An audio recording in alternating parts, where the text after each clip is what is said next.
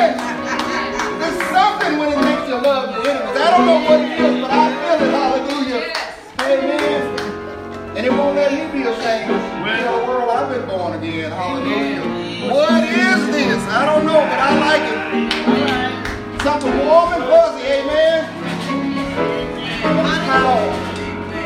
It's power. It's that anointing of God. That burden removing, yoke destroying power of God. It'll change your life. It'll change your mind. And it'll change your way. Hallelujah. Just to give God the praise. Amen. It's time for our ministry of kindness. Hallelujah. Amen. What is this? It almost make me get up and put Brother Clark out the way. I remember it. I can't see. Amen. But whatever that was trying to take over. Amen. Hallelujah. Yes. Hallelujah. All right. It's okay if we have a good time in church, y'all. Amen. It's okay if we enjoy this. Come on now.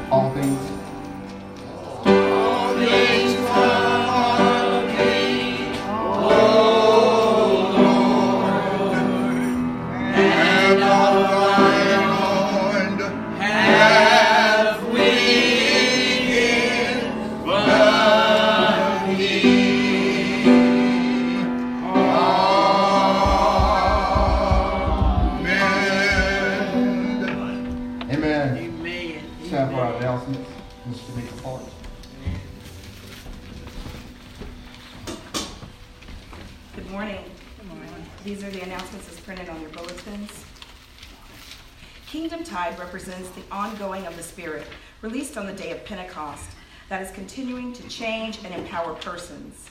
During this period, special emphasis is placed on the kingship of the Lord and Savior, Jesus Christ.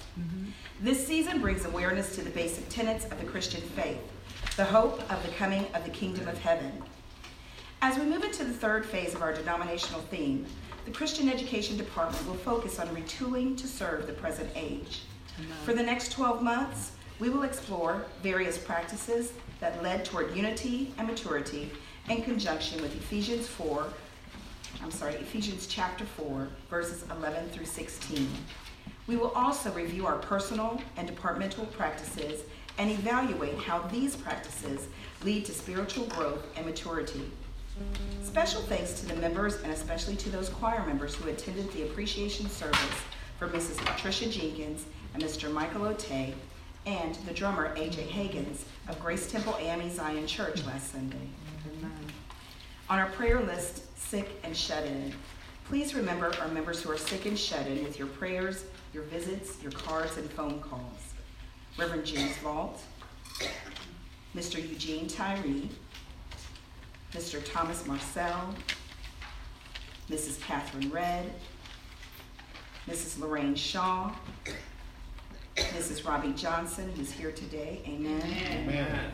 Mrs. Jean Williams, Mrs. Brenda Mosley, Miss Brianna Williams, Mr. Ricky Bohannon, Mr. Brandon Thomas, and Minister Alan Clark. Lord, behold, he whom thou lovest is sick. Amen. Today is recognized as Lay Council Sunday. We also want to remind you, next Sunday is October 28th, where we will recognize Life Members Sunday, with Ms. Moore in charge. And Ms. Moore, would you speak briefly about the dues for that? Good morning. I just say next Sunday we like all ladies to wear their white and their red or purple stove, and all men's wear their black. And don't forget the life members dues $5 for this month. You know, just a due for 1 month, 1 year for $5. Those who have not paid, and if you have, fine. Thank you. Amen. And our guest speaker, what's her name? Reverend Lyndon Edmond would be our guest speaker on next Sunday. Also on our list of upcoming events, Thanksgiving Day recognized on November 22nd, and the first checkup meeting will be December 15th. We also want to remind you that Sunday school begins 9:30 a.m. Our superintendent, Vivian Porch, Assistant Superintendent Ed Davis Jr., and our junior superintendent, Jason Clark, as well as secretaries Brenda Moore and George Hamilton, invite you to start your day the Sunday school way.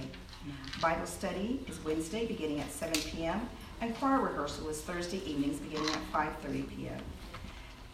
Today, immediately following service, a dinner will be served in the fellowship hall. Everyone is welcome to join us. It's just a small token of appreciation for everyone for your hard work during the annual conference. We managed, as always, to come together and pull off a beautiful conference that even last Sunday when we were at Grace Temple, they were still complimenting the work of Payne Chapel for your committed service. So it's just a small token of appreciation. I'm just standing to say how dedicated our pastor